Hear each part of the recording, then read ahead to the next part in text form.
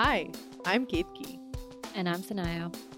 We're two curious overthinkers who love pop culture. In this podcast, we'll be dissecting pop culture and technology trends and how they're shaping everyday life. Ever watched a TV show or movie, read an article, or heard a song that made you stop and wonder what it reflects about us and the way that we live our lives? That's where we come in. Welcome to Dude, I Was Thinking, where no thought is too fleeting to dissect, analyze, and follow down the rabbit hole.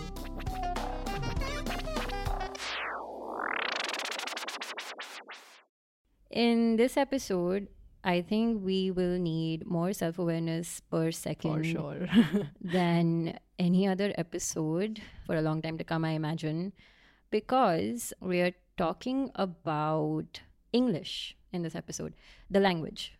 Specifically, I think what the ongoing cultural and socio-economic significance of the language is in India.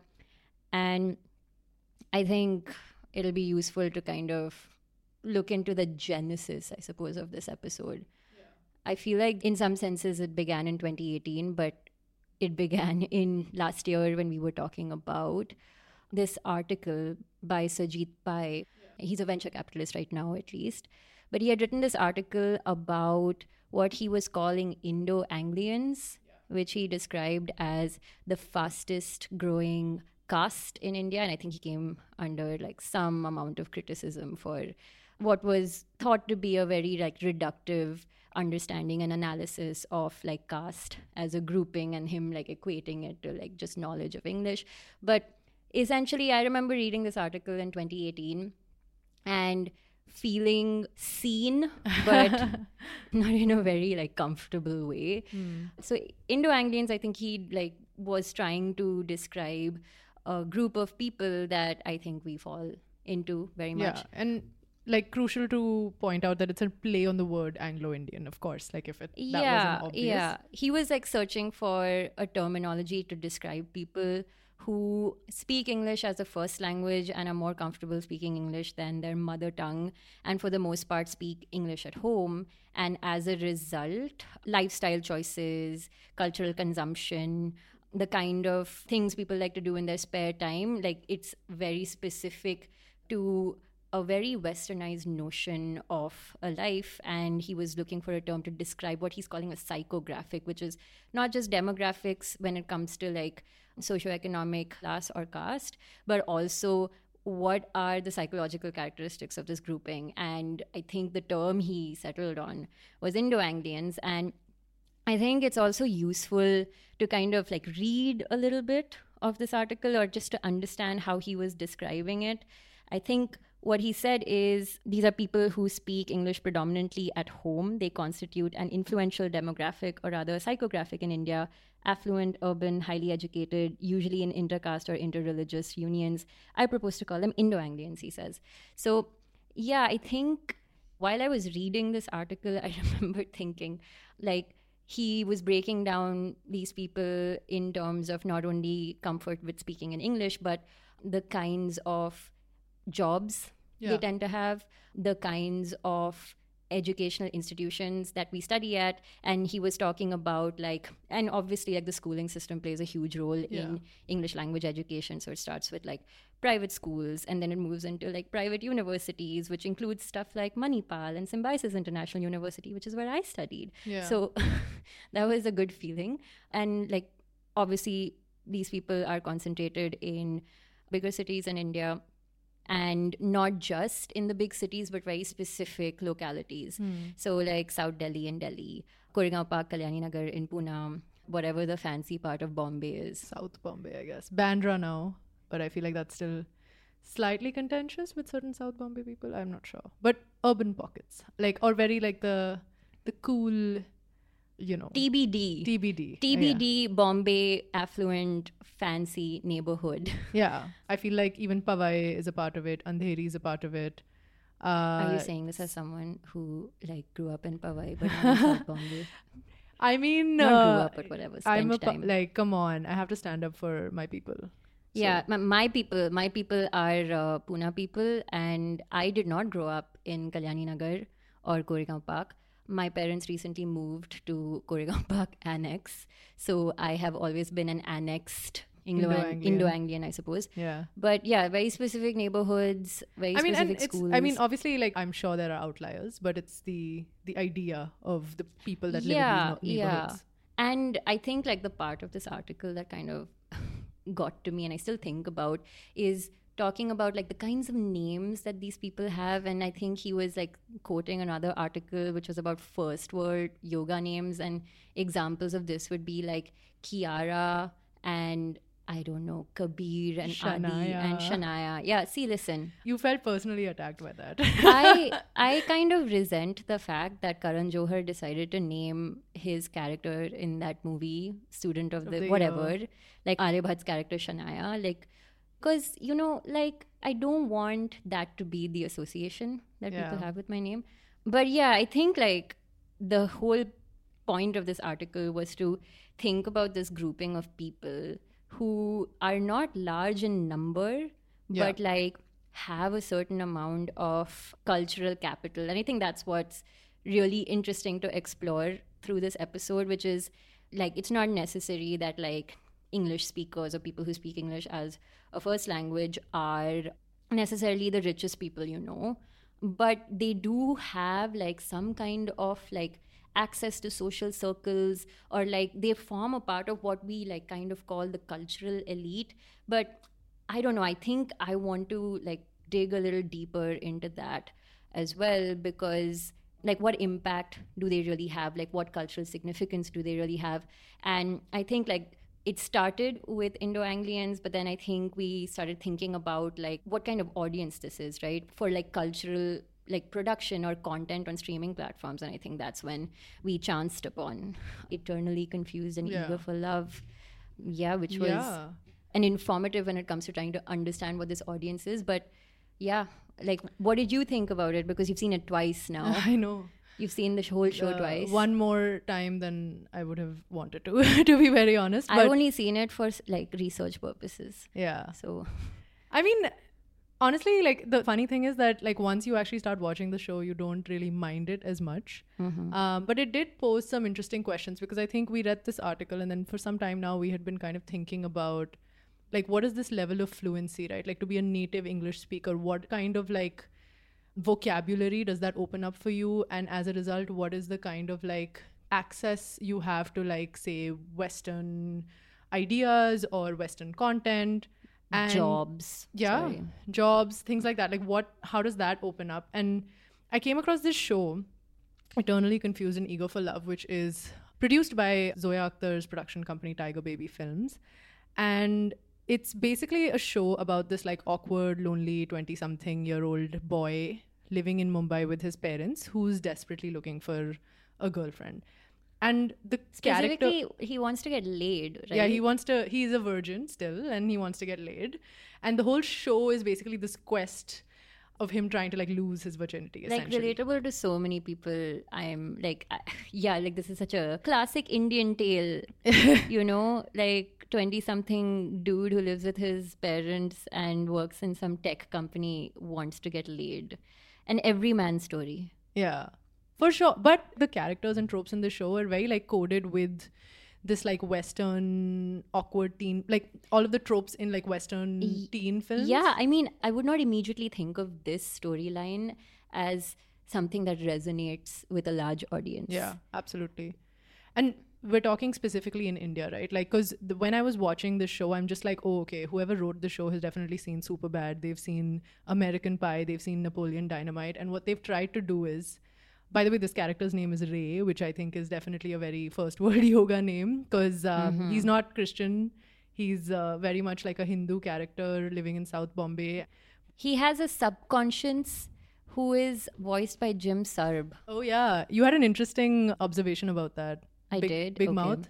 Yeah, I mean, I did. Which is, so, I mean, what struck me the most about this show is that it seemed to be targeted at an audience that has sort of done this required reading almost. Like if there was someone doing market research for this show, I imagine they're like, the audience that wants to watch It Only Confused and Eager for Love has probably seen How I Met Your Mother, has probably seen all these movies that you listed, has probably seen like Netflix's other show about like, you know, puberty, sex, sexuality, which is Big Mouth, which also has like, you know, this like anthropomorphic like hormone monster that is speaking to you about like your true desires, and you know, it's almost like an imaginary horny friend. And similarly, you have like supplanted that same trope and put it into this show. But I think the interesting part is like, who are these people who have done this required reading and for whom this is a new appealing show? I mean, clearly you, K3, because you wanted to watch it recreationally. But it's interesting because like Netflix has invested a lot of money because it's an original production. I mean, this is a show by an Indo-Anglian for Indo-Anglians, like 100%. And all of that you educated. I mean, and there's definitely like things which I think are certain, like self-aware about the show. Like Ray can't speak Hindi properly, right? And that's something that Sajid Pai says. And he reserves his Hindi speaking in very like specific scenarios. Yeah, like he only will speak to the house help in Hindi, or like watchmen or janitors, etc. There's even a scene where he struggles with Hindi, so he like reverts to English, which like, you know, it's happened to the best of us. Yeah, you can't help but I don't know.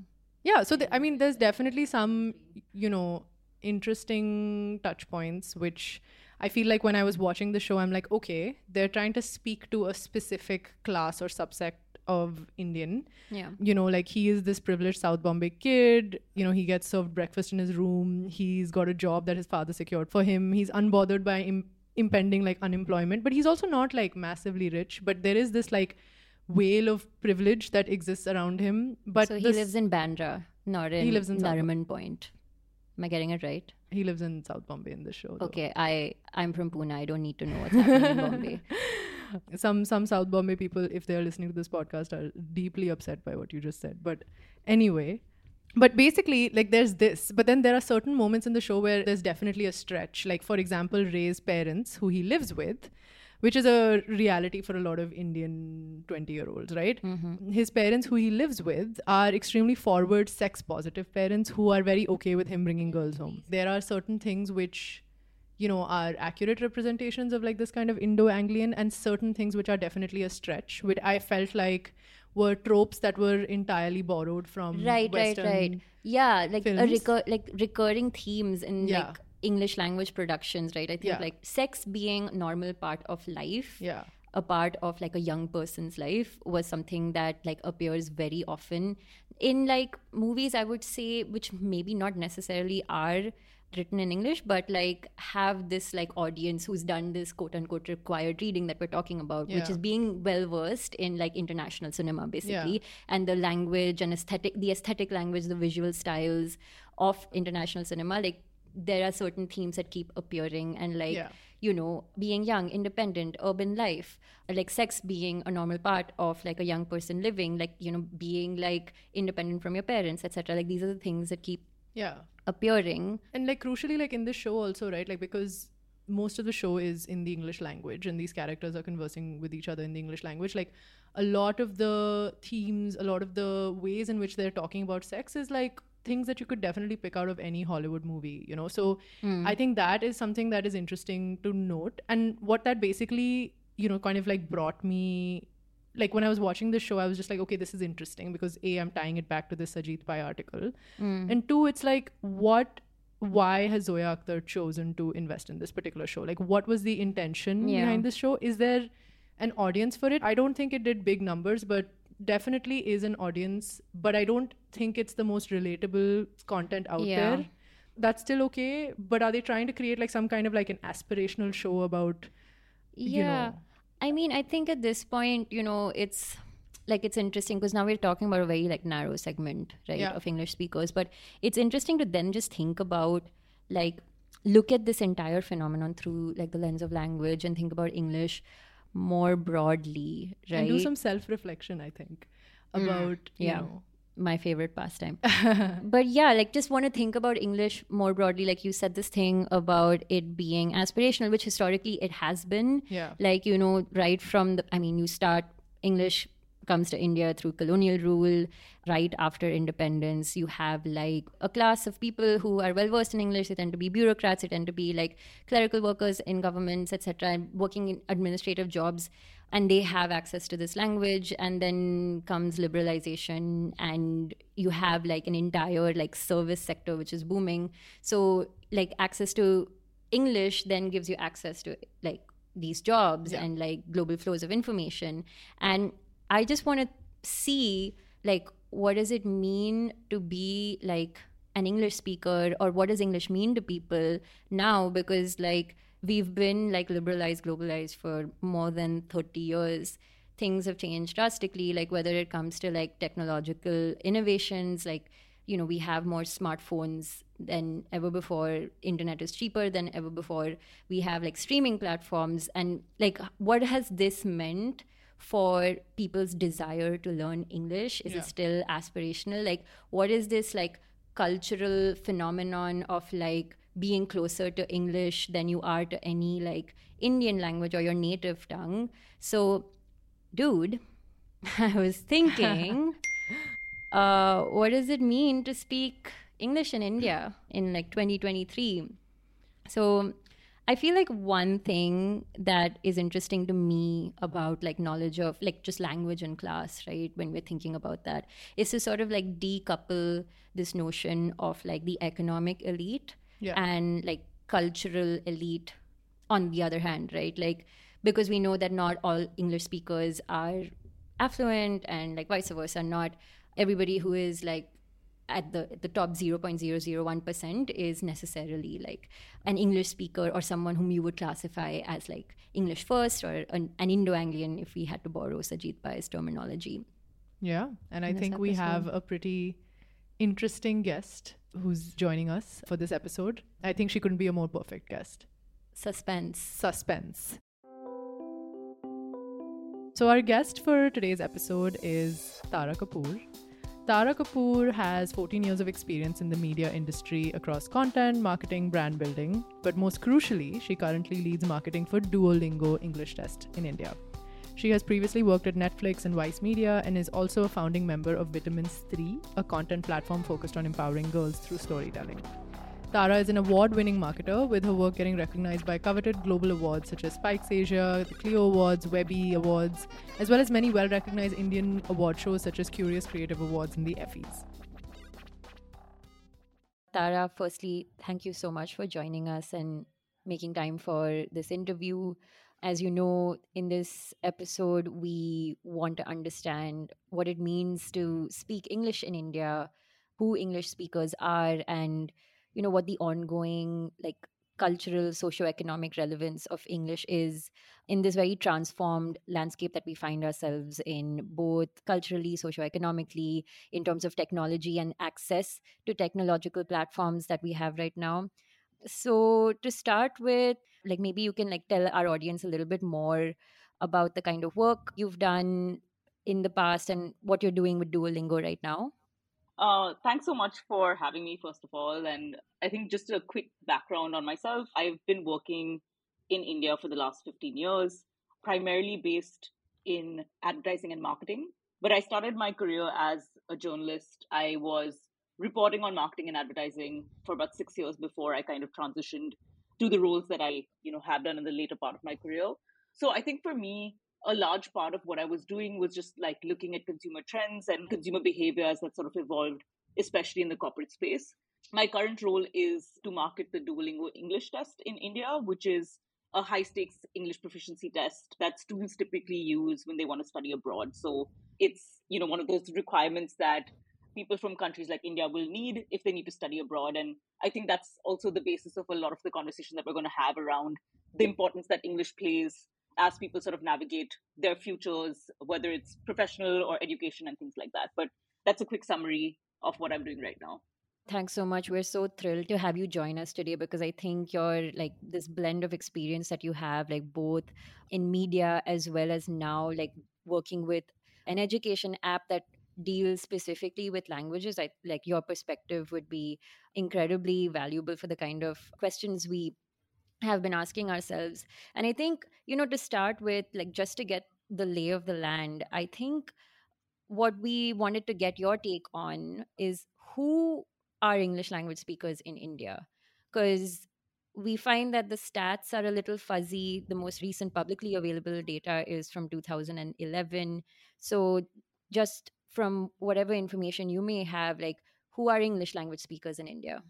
Yeah, I think that's a great question. And like you said, it's a little difficult to absolutely quantify number wise given our population and the size of this country and things like that. But for me, what makes sense is when you look at it from a percent perspective, right? So for me, it's 10% of Indians that speak English. So, can hold conversation, can communicate in the language. And it's about 5% of the population is actually fluent, so can read, write to a certain standard of English.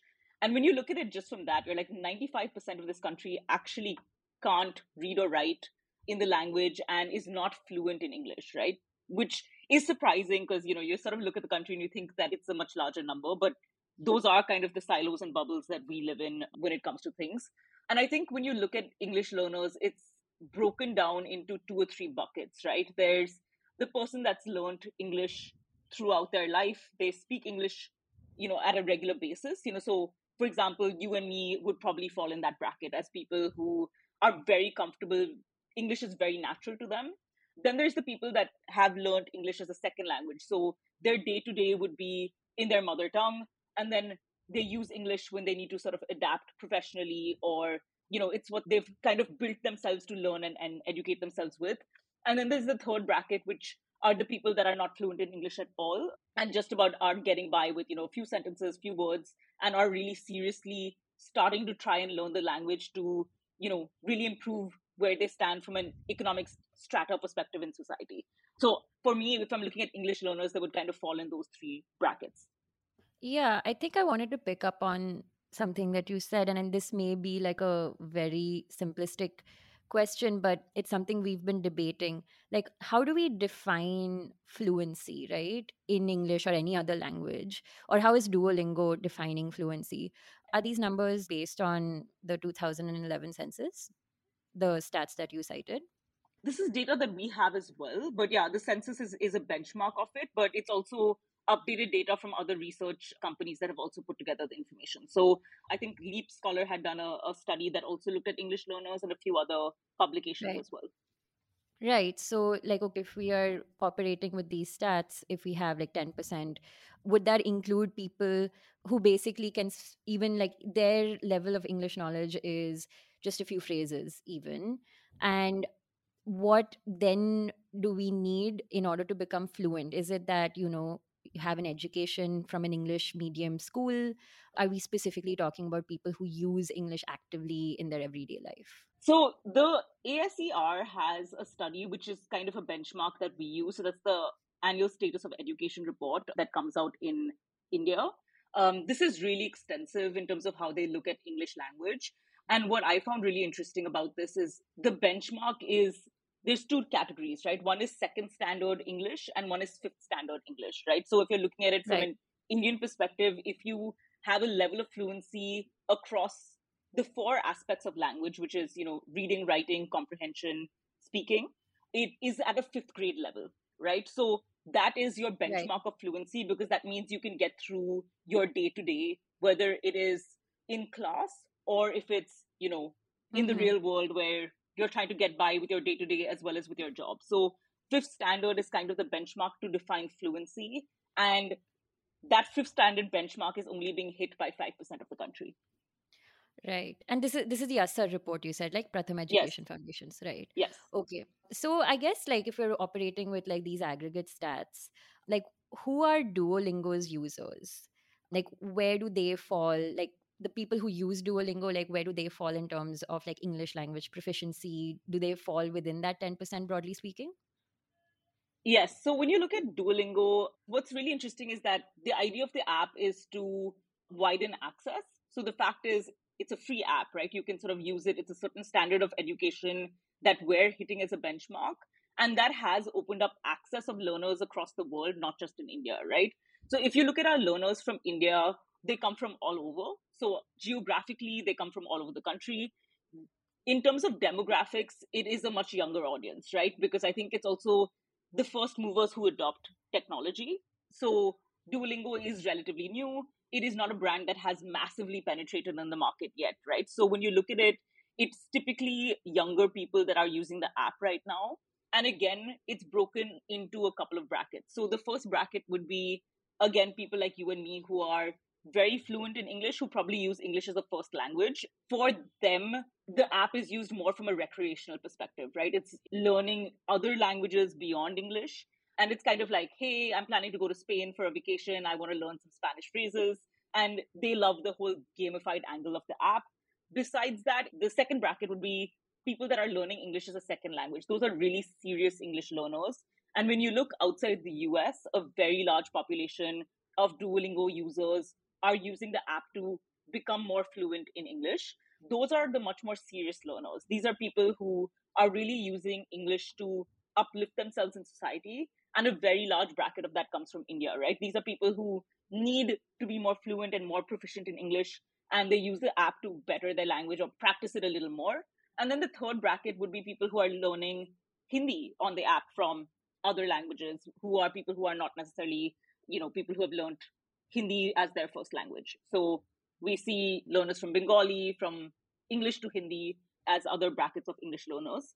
For the DET, which is the product that I use, the Duolingo English Test, we see test takers from all across the country. And a large portion of that is also access, right? It's a digital test that's required to showcase proficiency. You've understood from the statistics that we've told you, right? Between that 5 to 10% of English speakers in the country, there's a reason that universities need these tests to be able to evaluate if Indian students can actually speak fluently or be able to attend the courses in universities abroad.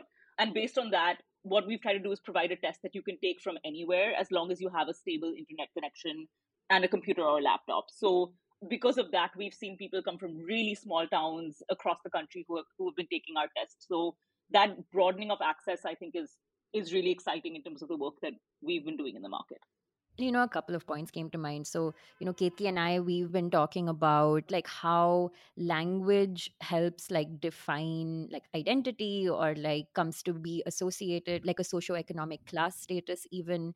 And we wanted to look at English in this context. And I think just like looking at Duolingo's annual report, when we're seeing that non-English languages rank pretty highly in terms of what people are seeking out. And like you said, that for a lot of people, recreational learning for like travel or just interest, or maybe even, you're a K-pop fan, right? And you want to pick up Korean as a result. It's interesting that looking at language in the formation of like this identity, it's shifting a little bit. It's not enough that you are fluent in English. It's like, I'm so fluent in English that I want to learn another non-Indian language that I'm going to do just for fun. So yeah, I wonder, are there other Indian languages apart from Hindi on Duolingo, or does Duolingo have plans? Right now, there's Bengali as another Indian language, but I think the main focus for Duolingo right now is to really focus on the courses that they have and do that better, right? So there are other languages, they will expand slowly. But the point is, for example, we take you to a certain level of English learning. The plan for the future is to eventually get to a point where within the app, you should be able to learn seamlessly and get to an absolute level of proficiency on the app, right? So that will keep extending. What I found really interesting in terms of what you were mentioning is the kind of split, right? Where culture really influences language learning. So, that entire movement of K culture has really reflects in the kind of language learning that people are doing. So you're seeing a lot of people really learning Korean or having interest in K culture as a result, right? So you're seeing the beauty industry evolve. You're seeing K-pop as music really expand across. And that comes from people just watching the content and experiencing that lifestyle, right? But beyond that, I think English plays a very different role. So when you're looking at it, one is broadening the scope to really understand cultural nuance, which becomes where people want to expand. People are learning Urdu to sort of, be more tied to art and literature and culture in those senses. And then there are people who are like, hey, I need English to better my life, right? So It's kind of two ends of the spectrum, right? So one is English being that unifying language that helps you progress in society. And the other is broadening the scope of language learning to expand your cultural experiences, right? Yeah. And I mean, that's really fascinating. And perhaps like On that note, like it would be interesting to potentially like dive a little deeper into what are exactly the motivations that are driving Indians to learn English, right? Because we went on the Duolingo app and, we opted to learn English, and the language of the app was then in Hindi. And, as you're sort of registering for the course, like there's a bunch of options that pop up that ask the user, why do you want to learn English? And some of the options that came up were things like education, job, social mobility, travel. And then there were like some interesting other options that came up, like to use words appropriately or in the right context, to connect with people better, or for enjoyment. So, are the primary motivations more practical in nature for people to learn English, jobs, education, or also for things like earning some level of cultural capital? So, like to gain access to social, cultural capital spaces, etc., gain access to people and things like that. So it's really interesting. And this is also kind of this, the world is in different spaces, right? In India, the primary motivators are exactly what you're saying. It's practical. So the highest reason Indians learn English on Duolingo is for school and education. And that really reflects in terms of also India being the largest market for the Duolingo English test in terms of volume, right? So India is a key market in terms of English learners learning English to educate themselves. So school education is the primary motivator to learn. The second is work. So all of these are kind of really practical spaces. It's to kind of better themselves in society, earn higher salaries, get into better schools. That's the number one and number two reasons. And then third part, which you spoke about, right, in terms of just adapting and becoming a little better at how they're using terms and words and things like that. That's the brain training aspect. And that's the number three in what we've sort of tracked so far. Travel and all the softer, more cultural things comes much later for Indians. And what's interesting is if you saw this data in the US, it completely flips, where you see the cultural reasons being the higher motivators for why people are using Duolingo, and then things like education and work come a little later. So it's a much more fun recreational app in your more Western countries. And as soon as you start coming towards the East, it's much more serious in terms of, really work and education being the primary motivators.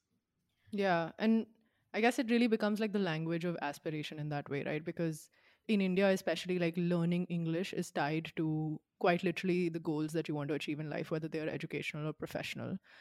But that's really, really fascinating. And I think, I mean, maybe like moving a little bit away from Duolingo, I mean, you also have experience working in Netflix and generally in media and entertainment. Maybe it would be also interesting to explore, like what is the role that language and specifically the English language play in content production or consumption on streaming platforms in India. So, something that we were thinking about, is there a language strategy in terms of, how shows or films are being developed, dubbed, licensed, etc., and how does it play into like marketing or content development decisions?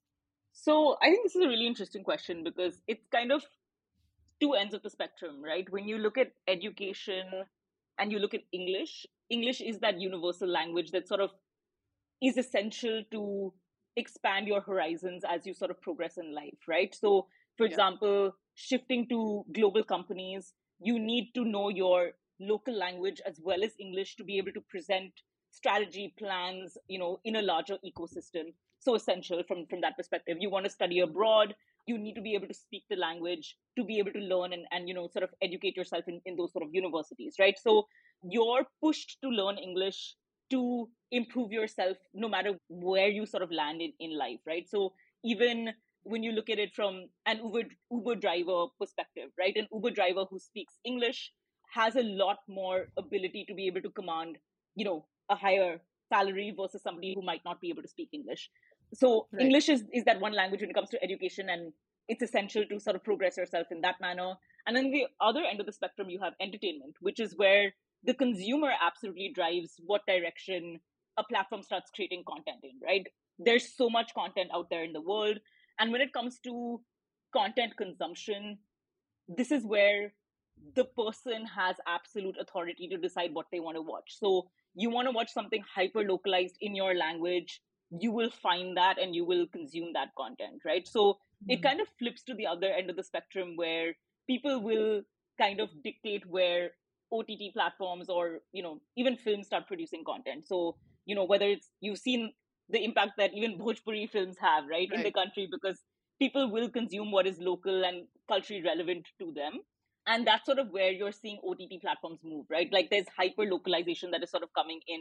You're seeing massive amounts of South Indian content being created for platforms. You're seeing people adapt dub content in multiple languages. So you're seeing massive global shows being dubbed in like 10, 15 different languages, because that's how people are consuming, right? So it's absolutely two ends of the spectrum. So there's English for empowerment and the unifying language, and then there's hyper localization for entertainment and like how you want to spend your free time. And who would you say is like the primary audience for content in non-Indian languages? So, English specifically, and then potentially other languages as well. Yeah, I mean, I think it depends on how you look at your audiences, right? So one way of kind of equating the audience, that it would be your kind of more global trendsetter sort of profile, right? So somebody who's influenced by global cultures, probably more westernized in terms of what their upbringing has been like, went to an English medium school, it's kind of depends on what sort of bracket you would put them in. So you have this as you could call it your core trend-setting audience. And then you have a second layer, which is an audience that is kind of influenced by that layer. So you will have a second audience. So these two audiences that will probably consume those. And then there'll be the few shows and films that, really break the zeitgeist and sort of become mass movies or mass shows. Like a Money Heist is a good example of that, right? Which sort of expands then beyond that core cohort and goes a lot wider. But it completely depends on how those shows play out. And you can't necessarily like really classify solid demographics around this, especially when it comes to content consumption, right? Because people's consumption habits are very varied, and it's not like one person will only like one type of content. So you will have people having very distinct and individualistic tastes when it comes to what they like to watch. So you will find somebody who absolutely loves K-drama, but also loves like really massy Bollywood movies, and then also likes, really graphic true crime documentaries. So it's very hard to classify people's viewing and consumption behavior. Yeah, but you did mention that, like, there is this trend-setting audience, and then there's potentially like a secondary audience which responds to these trends. Could you expand on that just a little bit? Like, are you trying to say that there is potentially an audience which has an appetite for, more global content, and then they get to decide, at least in the context of India, what is potentially the trendy content to be watching, and then there's a secondary audience which sort of reacts to those trends and is like, okay, that's the cool TV show to be watching, and I'm going to be watching that. Is that how you see it playing out? Yeah, I mean, I feel like it's a bit reactionary in general, right? So you see shows that perform in Western audiences, and then this audience is the one that sort of picks up on that around the same time. So, they follow your Western actors, they understand what's sort of releasing, when it's releasing, and then they'll figure out how to watch it, right? So at the end of the day, OTT platforms are providing you a library, and it just, depends on what starts trending based on how people consume that content, right? So, for example, these shows are typically created for Western audiences. This audience will get influenced by that. They'll kind of consume it. As they consume it, you sort of see that kind of spreading out via social media. So you have your tastemakers, so to say, talking about these shows, and then you see the second layer that kind of gets influenced by what they're hearing from a word of mouth perspective, and then that sort of builds that influence. So, for example, you see that with Succession, right? Like Succession is not a massive show in India by any shape or form, but there is a certain sect of society that absolutely loves it, is obsessed with the show, talks about it in a certain way, and then there's a new layer that is starting to get influenced. And it's season 4, where now people are starting to watch season 1, so it's kind of that.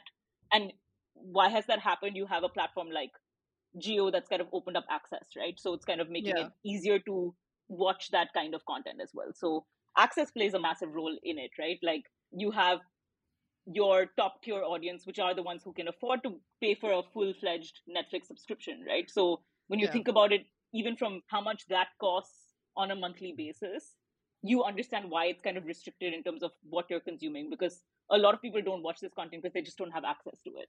Yeah. And I wonder, like, if language is that barrier to access, right? Like, and if something like dubbing, for example, plays a role in providing people access to Western content. So even if you think about like Marvel shows, I'm pretty sure it followed a similar trend like Succession, I mean, like in the sense that perhaps at a given point in time, Marvel, etc., or like Western big blockbuster films, etc., was still something that were appreciated by a certain sect who could really very directly access the language of these movies. And then you see, even with like Hotstar and things like that, these platforms sort of providing dubbed versions in, like six major languages in India on the platform for these different Marvel shows and movies, etc. So I'm wondering what your take on that is. Yeah, I think obviously dubs does play a massive role in terms of that access, but the largest part of it is affordability, right? So I think when you start seeing, like you're talking about Hotstar, right? They have 5 or 6 different models in terms of how they open that door for consumers that go wider. And then to cater to that consumer, that's where dubs sort of start coming into play, right? Because you're like, hey, there's no point me opening a door if they come to my platform and they're like, why should I watch this? I'd rather than spend 50 rupees and go and buy a theater ticket and watch one movie and then decide exactly what I'm watching instead of, coming to a platform that's got nothing of interest for me. So that's where the dubs come into play. But for that to actually have impact, you first need to have affordable options that are available, right? So Right. with Netflix, the whole mobile plan was sort of opening those doors. You're seeing that absolutely transform with Geo right now, right? In terms of Yeah. what has happened with the IPL, and you're just seeing the numbers transform already in terms of viewership, right? Because you're trying to shift behavior of consumers, and then eventually they'll adapt pricing models that sort of evolve, I'm Mm-hmm. assuming, in terms of how they start looking at that ecosystem. But I think affordability is a massive factor that comes into play as well, right? So even when it comes to education, that was one of the things that Duolingo was trying to do as well, right? Was improve access to education so that it's not just a price barrier that's holding people back across society, right? So when you look at the language app, you have a Bill Gates who uses the language app, and you have Syrian refugees who are using the language app. Similarly, Mm. for the DET, right, you have students who are taking it in your metros, but also in small towns in Tamil Nadu and Kerala and all across, Punjab and all across the country. And a large part of that is having the ability to take it. And then the second is having a price point that is affordable for you, right? And you're seeing that with the mobile phone and data, and that's sort of what has happened for OTT Yeah. platforms as well, right? So I think more than language, it's actually affordability, and then language is the second layer that plays into that as you move forward. Yeah. Even at Hotstar, I think there was definitely, some level of marketing which did talk a lot about like having dubbed versions of international shows and movies as a value proposition. But It's a I massive agree. value proposition. Yeah. Yeah, yeah, yeah. Like you need to kind of have hooks that sort of bring that in, right? But it's Right. indicators that first will come from the audience in terms of demand, right? Marvel wasn't dubbed automatically into these languages. There was a Of course. realization that, hey, there is a big fan base that exists in Yeah. these pockets, and then we will dub in those languages. It's not the other way around, right? Yeah. We were speaking about this earlier as well, right? When it was about Money Heist, right? The initial seasons of Money Heist were not dubbed in any Indian languages because you're like, why would Indians watch a Spanish show? But Mm. when you saw the demand, crop up during COVID, that's when they're like, hey, this show has massive resonance in the Indian market. Let's really localize it, right? So it was the Yeah. last season where we really created a campaign talking about localization and really making it feel like a local show, because that's when we're like, hey, this show is available in, so many different languages. And as Indians, we love it. So Yeah. we've now made it accessible for you, and it was catering to a demand that was cropping up on social media because we saw like, I don't know how many people talking about, hey, can we have Money Heist in dubs? So, what I'm hearing is like a lot of the spaces in which this demand sort of appears and manifests, like you mentioned, is social media. And I think, like, this entire episode, I think we've been like toying with the idea of accessibility, language, and technology. Like, we're kind of like operating in this space, and that's what is kind of tying together even like Duolingo and like a streaming platform, right? So, I think like we were thinking about, like, let's say who is someone who has like a Twitter account and is likely to be tweeting about Succession. And I think like the person tweeting about Succession, what level of fluency in the language is that person likely to have? And like, just educated guess, this person is probably very fluent in English to begin with, Yeah. and they're the ones who are vocal on social media making something go viral, or like, when success of a TV show or movie is measured in memeability, social media conversations, etc. I think like we then, in terms of like the English language speaking population in India, we're again operating like within quite like a narrow like sliver, right? So I think like the next thing that I wanted your take on, because we've been talking so much about accessibility, is I think both Duolingo and all the streaming platforms have done is they've sort of brought like English in like people's pockets, right? Like by bringing it on the phone, gamifying it, making it more engaging. And I think over here, like focusing more on the language learners of like the Duolingo app rather than the people who would be studying abroad. I wanted to understand like your take on how Duolingo and something like Netflix and like, you know, dubbing like international content in Indian languages, like making English more accessible to wider groups of people. So the part that I kind of disagree about what you said was that, it's just that top layer that's vocal on social media. That's not true. It just depends on where you're looking, right? You have all sorts of different sects of society vocal on different social platforms at different times, right? So when you see social sentiment as a benchmark, I think everyone as a consumer is vocal in some shape or form, but it sort of depends on where you're looking and then obviously what your understanding of those languages are, right? So a lot of times, unfortunately, when you look at the advertising and marketing world, a lot of us exist in our own bubbles as well, right? So it's kind of like what we understand and how we build our approach around that. And you guys will know this yourself in terms of how you sort of looked at your own jobs, right? But when you start digging into even Facebook as a platform or your share chats or, Moj and Takatak and, all of these million other platforms that exist out there, it's a different universe in terms of consumer behavior and what they're saying and what demands they're making, right? So a lot of that informs the decisions that companies like, any OTT platforms that we are kind of making the decisions when it comes to dub strategy, because it's also the ROI that you're getting on each language, right? There's no point either Duolingo developing 100 different languages if the long tail of that has very little usage. Similarly for dubs for languages, right? Like after a point, there's a limitation to how much brands can dub and in how many languages. So you also have to look at the ROI of those things. So I think that's one part of it, right? Which is the social media, consumer behavior, understanding, and then working backwards from there. And the other part is English is going to be a language that's around, right? Like there's nothing that anyone can really do about it from a perspective of that being that big unifying global language.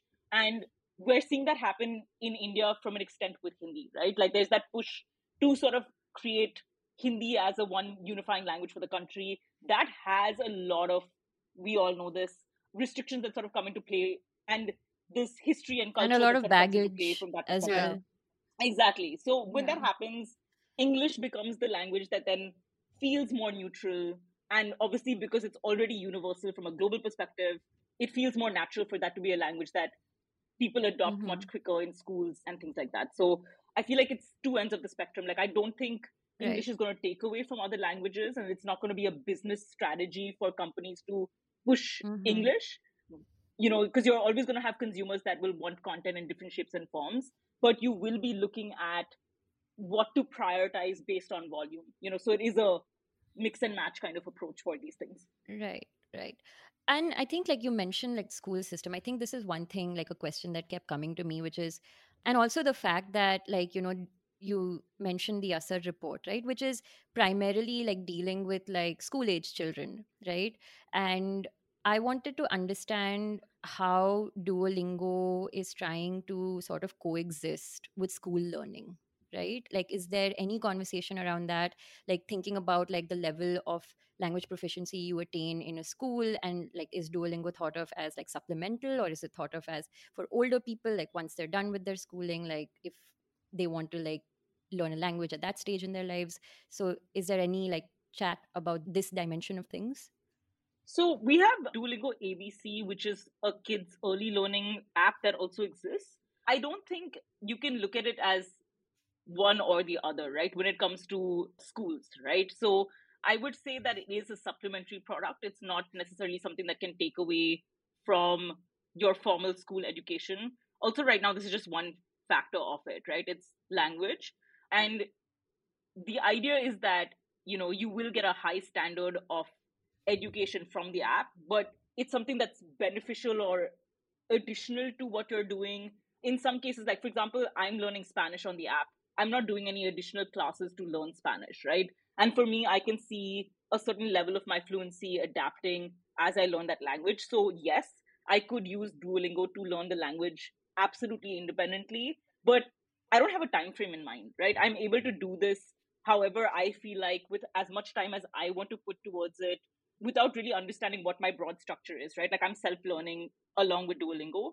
But when you're looking at a formal education, ultimately you have a time frame, you need to learn your language, you have your homework, you're sort of testing yourself, you're doing a lot more to practice beyond just using an app, right?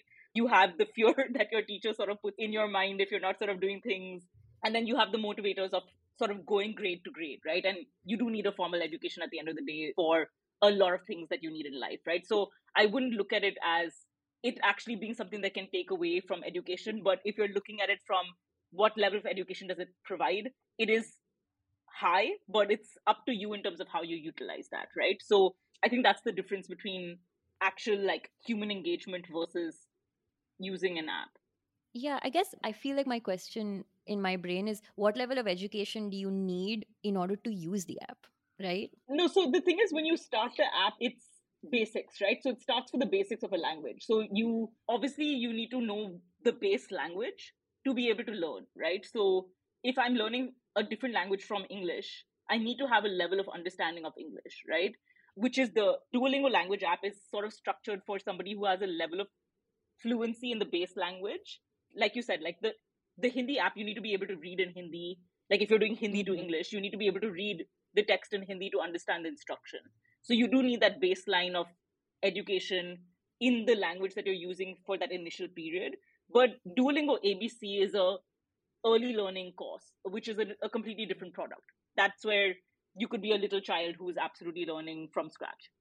So like a user, you have to be like comfortable in at least one like base language, basic literacy. Essentially, you need that in order to like then use the language learning potential, like even like tap into that language learning potential.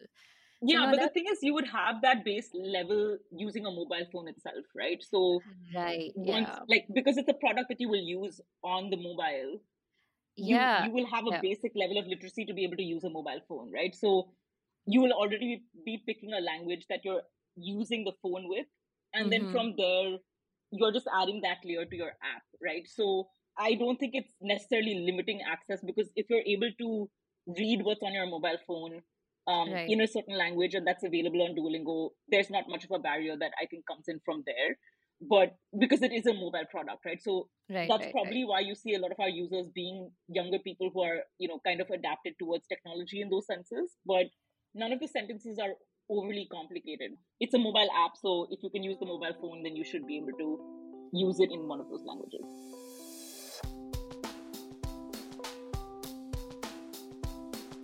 Thanks so much for listening.